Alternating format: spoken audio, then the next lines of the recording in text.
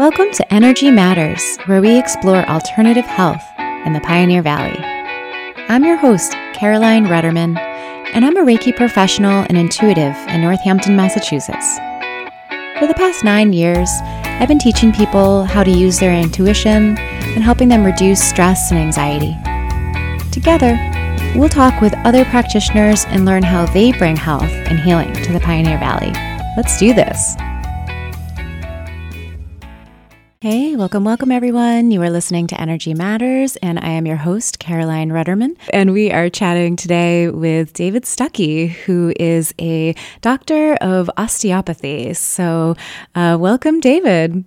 Hello, Carolyn. Thank you so much for having me. It's a real pleasure to be here. Of course. So David, tell us a little bit about who you are and what you do in the Pioneer Valley. Well, I am an osteopathic physician, a DO, and I finished residency a couple of years ago and wanted to come back to Massachusetts to be with my sweetheart, to get married, and to open a private practice of osteopathic manual treatment and functional medicine. That's great. So tell us a little bit about what was your residency like? Was that similar to how a traditional medical doctor, an MD, goes through a residency? It was a 4-year experience at a hospital in Miami, Florida. It was specifically an osteopathic residency, meaning only graduates from osteopathic medical schools could attend that residency.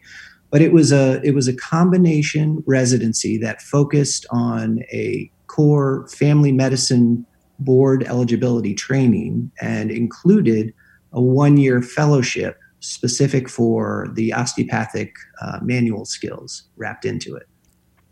So when you say manual skills, what does that mean? Yeah, that's a great question. It is basically the unique feature of osteopathy, what really helps to set us apart from our MD colleagues. It's basically, osteopathy itself is a definitively American practice of medicine that originated on the American frontier in the 19th century. And basically it came about from the idea that medicine as it was practiced at that time really seemed to be doing a lot more harm than good. There were a lot of practices that were as we would call them now, heroic, meaning that it really subjected the patient to a lot of stress and strain and undue injury, in fact, just because the scientific method, really being evidence-based in terms of what treatments were recommended and used in patients was not really followed so rigorously at that time. The individual, Andrew Taylor Still, who developed osteopathy, as he would say, discovered it. He didn't really create it. He just sort of came to realize that this was a truth that was available. He just was farsighted enough to recognize it. Suggested that structure and function are correlated at every level, down to the level of, I don't think he would have said this word at that time, but down to the level of the atom and all the way up to the level of the whole human being and every stage in between. So if we work with the structure, both diagnostically and therapeutically or by treatment, we can improve the function of the individual. So osteopathic treatment, this manual approach, really places a heavy emphasis on cultivating a refined sense of palpatory skills. So using our hands to appreciate what may be a little bit off in our patients who come to us asking for this assistance, and at the same time using those palpatory skills to work with the anatomy in a direct, sometimes very overt way, but also sometimes quite subtle fashion to improve the function of the individual as a result. Now, when you're talking about palpating, are you palpating inside the abdomen? Are you feeling for the structure of the skeleton? Are you like what are you feeling for, and where on the body are you creating contact? It's That's another great question. The reality is pretty much anywhere on the body. I have chosen to focus my work as a cranial osteopath. So I definitely do a lot of work at the head. But the reality is that these skills are applicable anywhere in the body. So certainly palpating the abdomen and appreciating how the viscera are managing whatever the circumstances may be for that individual, but also the extremities and paying attention to bony alignments, paying attention to qualities of the soft tissues, and also at the subtle level, which is really the territory of the cranial osteopath, paying attention to what we would call the primary respiratory mechanism, which is a very subtle expression of health or challenge, depending on how it's being expressed in the individual, that can be used, again, diagnostically and therapeutically. So are you, as a doctor of osteopathy, are you allowed to diagnose the same way the medical doctor would be allowed to use diagnosis? Okay. So that could offer a lot of relief for people who are dealing with endless kind of doctor's visits. Yeah, it's interesting. I'm simultaneously a generalist, meaning that you don't come to me because you need to have your heart transplanted, but I'm also very much a specialist because I'm really using these skills of manual treatment that are the hallmark of osteopathy, in my opinion, to really get to underlying issues that haven't been successfully addressed through other physicians and healthcare practitioners. So why is the training of a doctor of osteopathy different than a training of a medical doctor? Like where is that distinguishing piece? Like why would somebody choose to go to you versus to go to an MD? So we really, as DOs, as doctors of osteopathy, receive training in medical school in absolutely everything that medical doctors, MDs, receive training in. We, do all of the basic gross anatomy, histology, pathology. We go through all of the organ systems. And that's really basically how we spend the first 2 years of medical school, as do our MD colleagues. We also, during those first 2 years, receive specific training in these manual skills of osteopathy. So cultivating that palpatory ability, the ability to diagnose, the ability to treat, even within the realm of osteopathic treatment. Gosh, I'd be hard pressed to put an exact number on it, but I could easily think of at least 10 different modalities, if not 20. It seems like, too, that it's almost like a fingerprint. People who are DOs and who are working in this way are just expressing their own impulse towards supporting their patients' well-being. So someone may come up with a new approach to doing so next week. And that's a big part of, maintaining my skill set as a DO is going to continuing medical education, being exposed to these thoughts, ideas, and practices, and bringing them back to benefit my patients. What was the last education class that you took? Oh, it was actually very interesting. I just went to Colorado Springs, Colorado in March, and it was for it's actually my favorite conference each year in March. And it was right as COVID-19 was really starting to emerge on the scene. It was very minimally attended relative to past years' examples. And the whole point of going to this conference is to lay down on the table and be treated by your colleague, and then trade places, and then you treat your colleague. And, how fun. It's just an experiential opportunity to deepen into this world. It's also, honestly, since there's not really that many other manually practicing DOs in the region, my big opportunity to go get treated myself. And Everybody was physically distancing. There was no hands-on treatment at the tables. And it was bummer. Very disappointing. Yeah. It was what you needed to do at the time, but it was like, this is why I'm here. Right. That's right. I understood, but I was still disappointed nonetheless. Yeah. Well, we're allowed to have conflicting opinions and feelings about everything that's going on. Thank you. Yes, it's true. So what does it look like when you get to lay down on a table and you have a colleague doing manual work on you? Well, it depends. If you're at a course like that, then it's a little bit, it's a little arbitrary, because it's like, okay, we're going to be treating the knee. And honestly, my knee or my partner's knee may not really require that in the moment. But for the sake of having the experience and picking up these skills, what the instructor is hoping to impart, you do it. You go through the motions, and usually there can be something really great about it. My favorite, however, is sort of just kind of a free-for-all where it's sort of like unstructured play. You can just have tables, and there can be other DOs sort of mingling around, and you can treat and be treated according to what the individual, the health that's wanting to be expressed in that person's system is asking for. And that's also part of developing those palpatory skills. It's almost a palpation of awareness, kind of tuning into what is looking to be best supported in any given moment.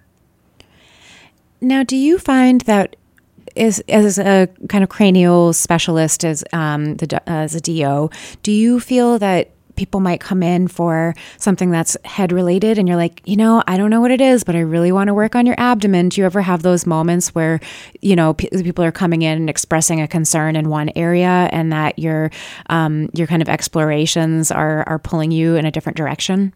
Absolutely. All the time. Can't say enough how often that happens. And what that boils down to is another one of the core tenets of osteopathy, which is that the whole body is connected. The body is a single unit of function. And where we are perceiving the problem, whether it's a headache or whether it's a pain in the low back or whether it's, I just can't run as fast as I used to be able to for whatever reason, often enough, that boils down to an underlying issue elsewhere in the body, which the body in its inherent wisdom is seeking to manage and compensate for as best it can.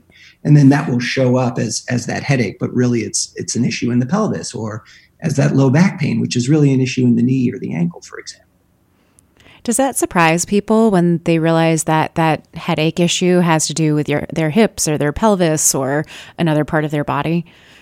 I think sometimes it does, and sometimes it doesn't. I think people, when this idea is suggested to people, I think people can really wrap their heads around it and be like, oh yeah, now actually that you mention it, I have been having an issue with fill in the blank, other part of the body. When you're helping somebody, how do you find yourself navigating through the different systems and what needs to be healed? How do you have a system that you work through? Is it more your kind of intuition pops through and you're like, they're saying this, but I'm really feeling called to this this area? What's your system of, walk me through what it's like to offer a treatment for another person. Sure. Yeah. So when a patient comes to me for the first time, it's definitely a longer visit. I schedule an hour and a half for my new patients who are coming in for osteopathic treatment. And that's just because I really want to spend a good amount of time listening to my patients, hearing what it is that's been problematic for them, what's prompting them to reach out to me to seek this assistance. I also allow enough time for a complete physical examination. So I'm a physician, so I need to listen to people's hearts, lungs, appreciate what's going on with them neurologically, look in their ears and mouth and so forth, just because I want to make sure that I'm not missing anything. I am also a self-identified completist, so that fits in nicely with that approach to life in general. Wait, what's a self-identified completist? What does that mean? It means that, I can't just start watching a TV show in the middle. I have to go back and watch it from the very beginning, for example. I very much have a desire to be thorough, complete, and intentional about doing so with a lot of the things that I go about in my life. I would love to hear about why did you choose osteopathy versus a traditional medical career or any number of things that what inspired you with this work? Originally I had thought about perhaps becoming a counselor or social worker, something like that. For various reasons, that plan didn't sort of materialize. And instead, it was this very serendipitous moment. I said to myself, oh, now I can go become a massage therapist. So I moved to Boulder, Colorado, and went to the Boulder College of Massage Therapy, which is no longer in existence, and started working as a massage therapist. A year after doing so, I took a biodynamic craniosacral therapy training, which was a 2-year program with 2 wonderful, amazing teachers, John and Anna Chitty in Boulder. And it was during that training that I came to learn that osteopathy even existed. I had never even heard of it, and thought to myself, wow, this is really pretty cool. Didn't think too much more about it at that time, just continued to practice as a massage therapist and a craniosacral therapist. Started to think about something more for myself, just because, the massage work in particular is very physically demanding. And I just didn't see myself doing that for another 40 or 50 years of my work life. It's true. So, I really feel like the massage therapy, I compare those folks to like construction workers. Yeah. You have to take care of your body to really do that work for a sustained period of time. Absolutely. Body mechanics as you go about that work are incredibly important. And so I was doing that, but again, just felt like I wanted something more. So I started to think about becoming a naturopath, perhaps. But as I considered that possibility more, I realized that I would very much be forsaking the cranial work, which I was starting to fall in love with in a big, big way. And so thinking again about, the source of that work, said, well, what if I became an osteopath?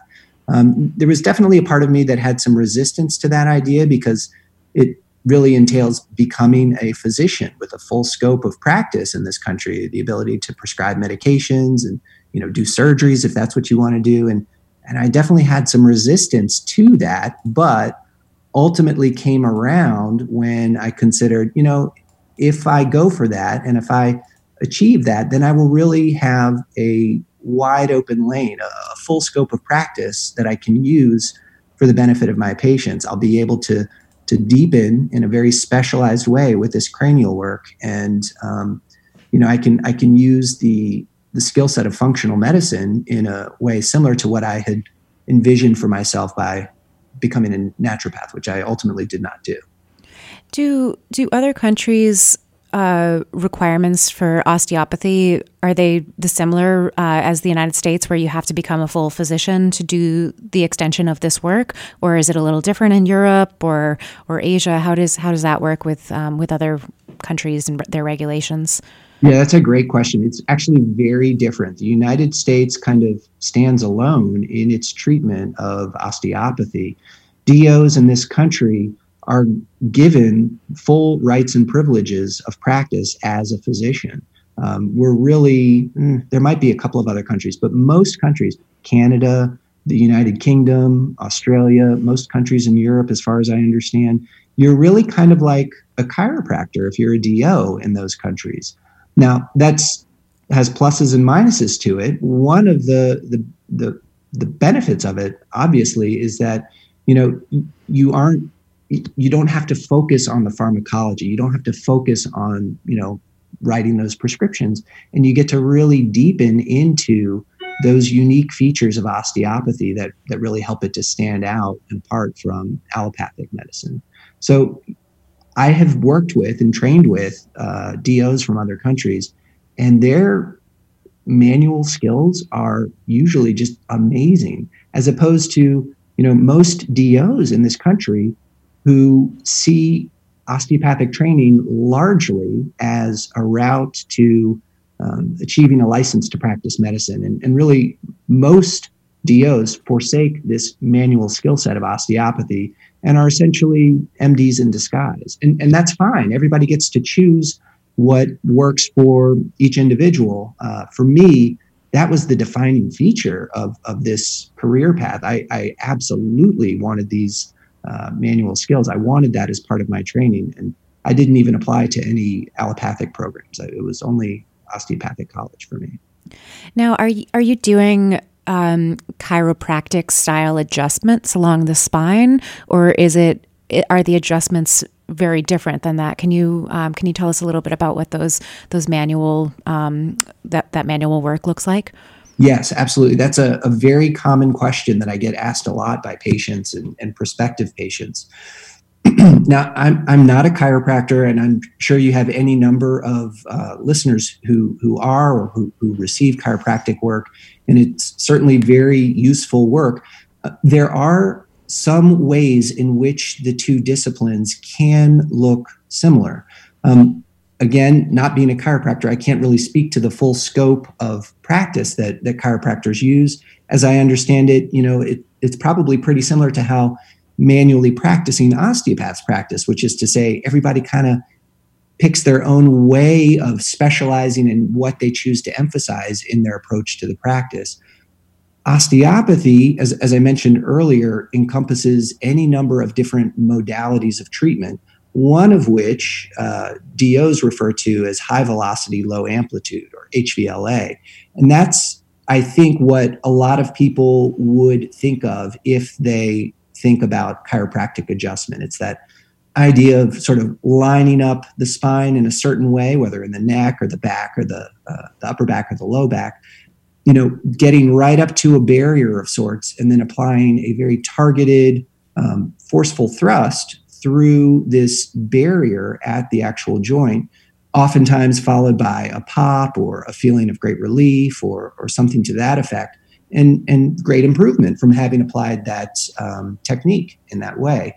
That's one, again, of many different approaches. Osteopathic modalities encompass that, which I often describe as being at the very overt mechanical end of the spectrum.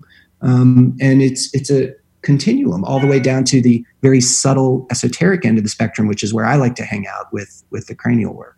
There's also something known as balanced ligamentous tension, which is similar to cranial work, but not quite. There's muscle energy, there's strain counter strain. There's, again, there's a lot of different modalities, which DOs like to talk about when we get together at our conferences. But for the lay audience, it doesn't really apply so directly. Most people are really interested in just feeling better and getting through whatever it is that's been bothering them. Do you still get to practice a lot of craniosacral therapy in your work now? Yeah, so that it becomes a little bit of an issue of semantics. Craniosacral is, I like to think of it as like what I used to practice, which is sort of this cranial work for a non-physician practitioner. DOs often refer to it as cranial osteopathy or osteopathy in the cranial field, if you're a wordy person like myself. And in all honesty, there are different approaches even within that subset of the whole spectrum of osteopathic work. There's far more overt mechanical approaches to the cranial work. And cranial can be a little bit misleading too, because that can be applied anywhere in the body, not just at the head. And there are very, very subtle, almost like, are you doing anything to me at all? Approaches to the cranial work, which when used judiciously can be very, very effective. Absolutely. Why or how does our structural alignment get out of whack? Like how do these things generally tend to happen, especially in the head, because that's your specialty? So, there can be any number of different causes to, and I think what you're talking about is sort of like, grossly speaking, a misalignment, which is certainly one area that DOs who practice in this way would concern themselves with. The other sort of large category of interest for manually practicing osteopaths is how the quality of motion is being expressed in the body. So that's not necessarily that something is out of alignment per se, but just that there is some resistance, some quality of stuckness, some inability to fully express health as robustly as possible that is manifesting in the person that would benefit from some osteopathic intervention.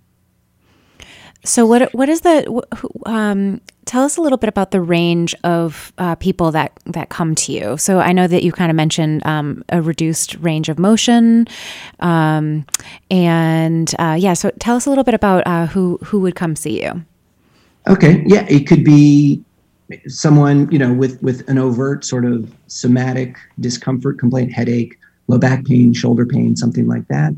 It could be someone who is really interested in, I just want to do everything I can for myself to promote my overall health and well-being. It could be someone who is particularly tuned in at a quite subtle level to how their body is functioning, and they may not just exactly feel right, for lack of a better way of putting it.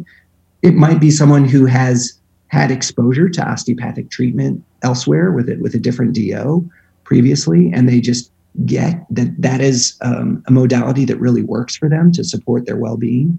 And then the other sort of big category of potential patients is newborns, children. And the idea here is that there's so much change, so much growth anatomically that is happening, and it doesn't always go off without a hitch. And sometimes a little bit of a course redirection or course correction can be very beneficial for the young child who's going through those growth processes. Similarly, an infant who has just gone through the experience of birth has been subjected to extreme forces, particularly in the head, but throughout the entire body. And the head itself, the cranium, is not fully developed at that age. And one would even say evolutionarily by design, because that is an important structure that has to pass through a very narrow passageway. And sometimes consequences occur as a result of that. And then they're immediately spanked and then feel gravity for the first time, whereas they're just normally in a cozy little womb space. And it's welcome to the world. Yeah, definitely. So babies are a great little person that might need some extra nourishment very early on. Absolutely. And there's actually really fabulous residency programs that have osteopathic treatment for the neonatal and mother-baby unit as just a standard offering. Parents can, of course, decline that additional treatment, but wow, what a fabulous offering to provide to these newborns right as they're coming into this existence. How have you seen this work really impact newborn babies and their moms? That's a great question. I honestly did not have access to that type of practice when I was in residency. I have known about the value of this approach, and as a result have taken my own child to one of my teachers for regular osteopathic treatment. It's a little bit hard when one is asked to work on one's family member or child or spouse. There's the potential for dual relationship issues, and it can be somewhat challenging. So with the case of my son, my wife and I have just definitely chosen we're going to go to this fabulous practitioner in the Berkshires who's very near and dear to my heart. And as needed, if under the current circumstances, if I had to, I would certainly treat my child. I would certainly treat my wife. But it's an area of my practice that I've been fortunate to make use of on occasion, not as much as I would like to. It's a real joy to be able to treat kids because they treat so quickly. They're so much closer to the source. They're full of health and wellness by and large. And as I said, they just sometimes need a little bit of a course correction. So treatments with young ones can be oftentimes, 5-10 minutes is really all that's needed in some cases. How long is a session usually with, I know you mentioned your first session with a new client is about an hour and a half. How long does an average session with an existing client typically last? I usually schedule follow-up appointments with my osteopathic patients for 30 minutes. And, depending on what my day looks like and depending on how their system is responding to the treatment, I may go over 5 or 10 minutes. I usually don't go under that 30 minutes. Those follow-up appointments are really mostly, hey, good to see you again. How have you been since you were last in? Okay, great. Let's go to the table. There's a little bit of chit chat, but it's mostly let's get to work here. You get to do the hands-on for a reason. Yeah. Do you get to practice on yourself? Do you do little tweaks here and there and some internal palpitations for yourself when you're, I know you choose not to work on your wife and child, but do you ever, is that within the realm of practice? That's such a great question. I work on myself all the time. I would probably even say too much. It's with osteopathic treatment. I mean, really my general approach with my patients is to say, you know what, when things are really acute and they're up, once a week at most, that's really all you need. But most people do just fine, honestly, if they're sort of just need a little bit of a boost every now and again, every 2, 3, 4 weeks even.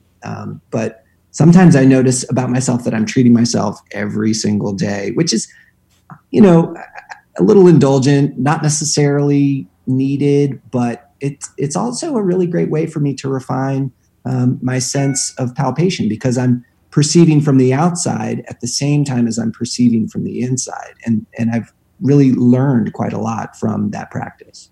Oh, that's really, really interesting. I think that I often find that when I've experienced movement and energy within myself, I tend to focus on either the internal sensations or the external sensations. It's very, it definitely takes a very interesting moment of perception to be able to register both. Yeah.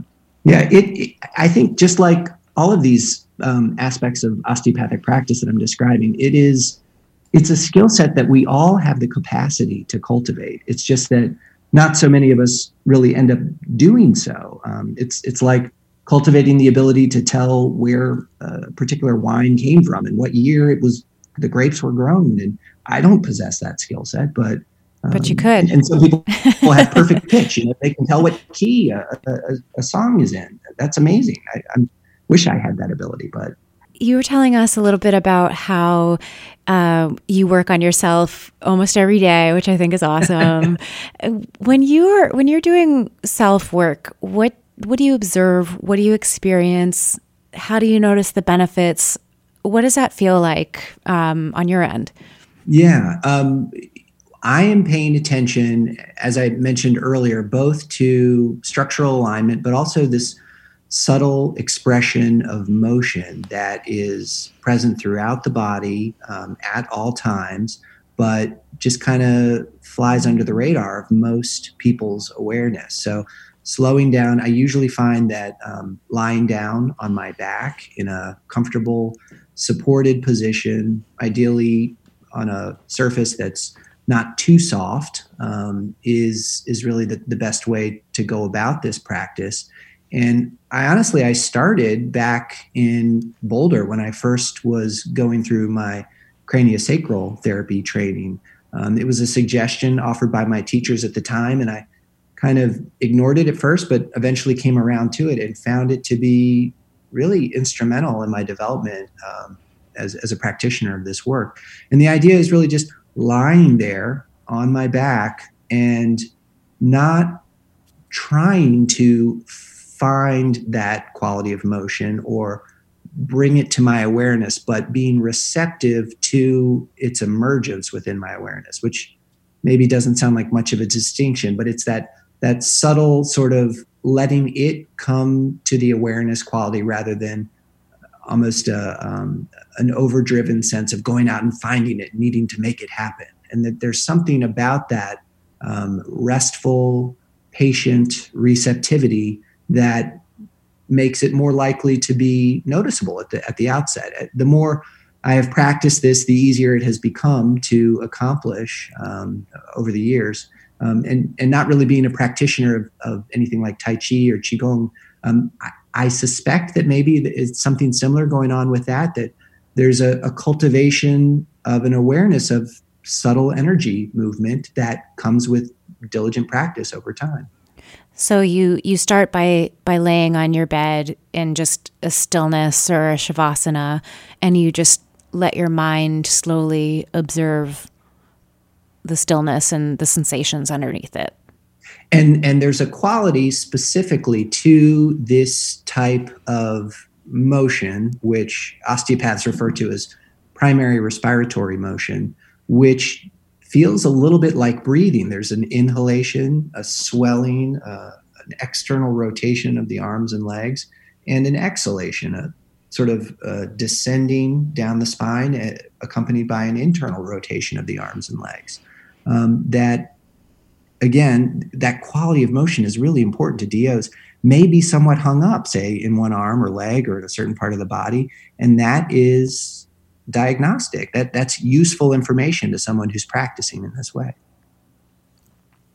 Is there an exercise that you can give people to practice either this or something similar to maybe not diagnose themselves, because that's kind of reserved for people who have extensive medical training, but something that they can do at home to benefit their health in some way while we're social distancing? So, that would be one idea. It might require a significant amount of patience and diligence on the part of the practitioner.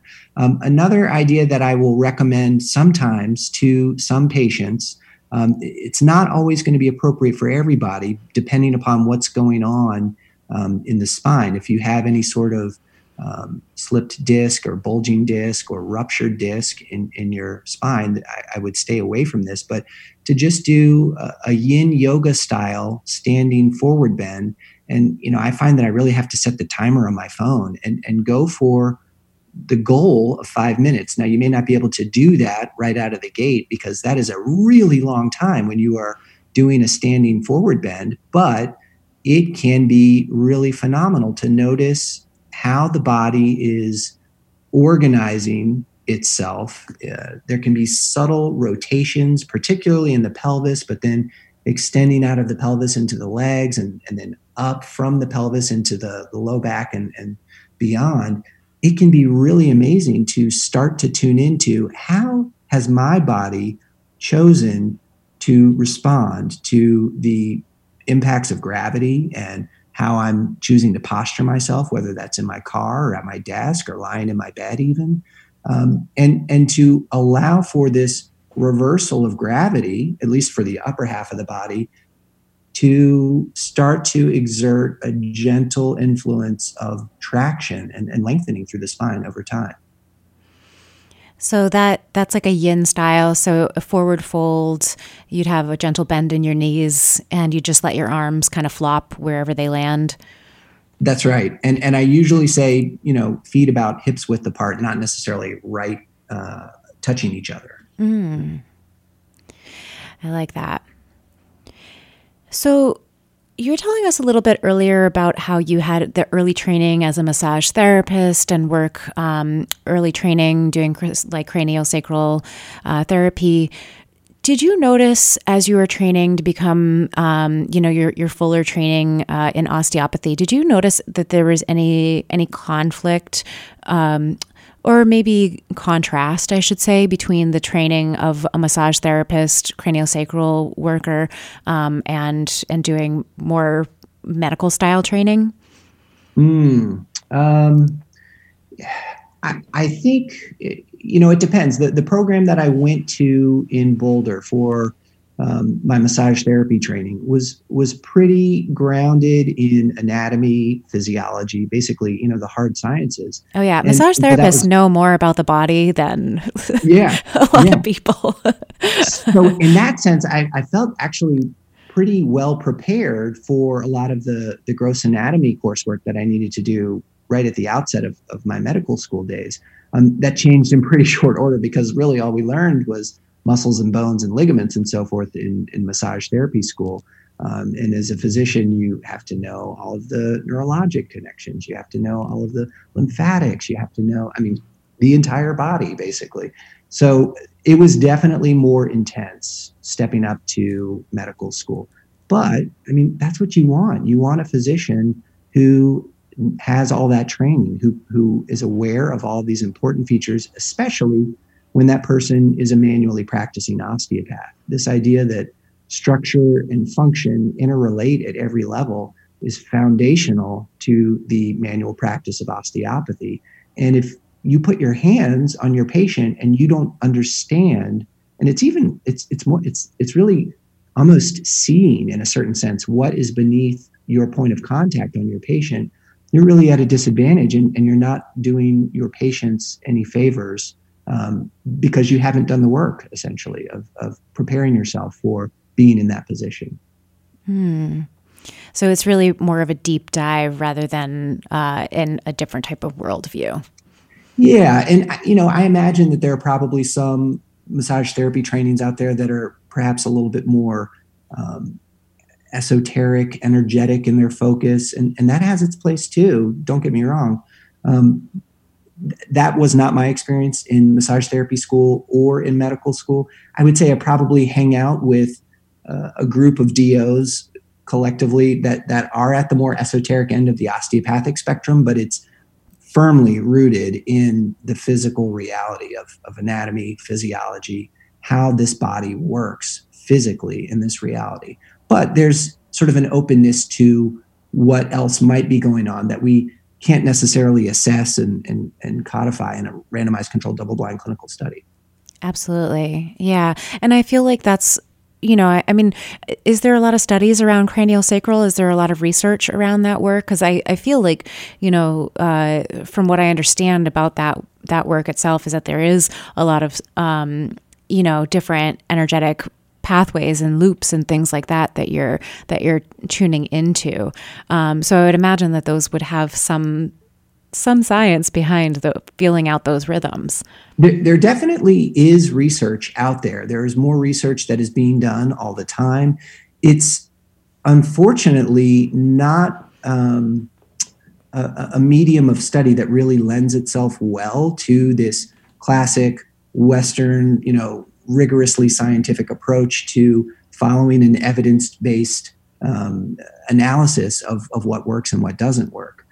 Different practitioners are necessarily going to have different skill sets. They are necessarily going to know what they are doing and how they are doing it. So it's just inherently impossible to have a double-blind controlled study. You can do, sham contact and sham sort of techniques, so to speak, but the practitioner is still going to know that they're not doing what they've spent their professional life training to do. And it's possible that could affect the outcome of those studies as a result. So, it's difficult to say. I think that there is more room in what we as a society allow for in terms of treatment options that we consider worthwhile than what can be validated by that sort of gold standard of Western science. Thank you for sharing that. Yeah, thanks. Do you have any last words of wisdom? We're coming up to the top of the hour. Do you have any last words of wisdom that you'd like to throw out into the universe? Well, just sort of what we started out with, connection with those that we care about, that we love, that love us, and figuring out how we can continue to express ourselves in ways that are generative and supportive of our communities is just really coming up in such a big way for so many people right now. And I think it's a really fabulous opportunity for us to be able to slow down a little bit with respect to work in a lot of cases, and to deepen into these other ways in which we can channel our energies. I think it's really, not to diminish the reality of what so many people throughout the world are going through right now, but for those of us who are fortunate enough not to be struggling mightily with that directly or in someone that is very near and dear to us, it's a compelling opportunity. And I just hope that we're all able to dig into that in the ways that make sense for each of us. And a quick question, are you still working? Are you doing any telemedicine or anything like that? Or are you taking time off from seeing clients altogether during the COVID-19? That's another great question. My practice has definitely slowed down. I am not seeing patients for osteopathic treatment, I am very fortunate in that I have a second professional love, which is functional medicine. And that approach to the practice of medicine, healthcare, really does lend itself well to more of a remote consultation type of practice. So it's been very interesting that what I spoke of just a second ago, I've really been able to delve into how can I best support my patients and my community at large right now. And one way that I've felt called to do so has been to provide some educational webinars to folks who might be interested to see them. They're completely free. And to just go into particular topics. The past several have been on how to best prepare one's immune system for COVID-19. And then after that, we talked about if you start to notice symptoms, a little bit of a review of what those symptoms might be, what can you do to change that preparation to more specifically address an active viral infectious process that may be setting in. And there's a lot that can be done. And, we still have so much to learn about this pandemic and how this disease is working. There's a lot that we know already, but there's still a lot to be discovered about why certain individuals really seem to struggle with it and end up in very dire straits as a result of it. Whereas other folks do just fine. I definitely have my thoughts about that, and that's what I've been sharing with those people who've been tuning in for my webinar so far. Cool. I can't wait to go back and listen. Are those still available online, or are those live only? Yeah, they are live. There is a recording of each of them that's available. If anybody is interested in those, they would just need to get in touch with my practice. My website is pvosteo.com, short for Pioneer Valley Osteopathy. But if you just Google my name, I should come right up. My practice should. So you can just give us a call, and we'd be happy to put you on the mailing list that we have for future webinars. We've been doing them on Tuesdays in the middle of the day. And if that doesn't work, if you're registered, you will get an automatic link to the recording emailed to you. So that makes it a little bit easier. That's great. And so if you're just tuning in, we're chatting with David Stuckey, who's a doctor of osteopathy. And the website is, can you give us a shout out of your website one more time? Sure. PV Osteo, OSTEO, short for Pioneer Valley Osteopathy. Perfect. Well, thank you so much, David, for coming on the show today and sharing a little bit about what you do and why you love this work. Caroline, thank you so much for having me. This was a real joy and boy, just a lot of fun. Thank you so much.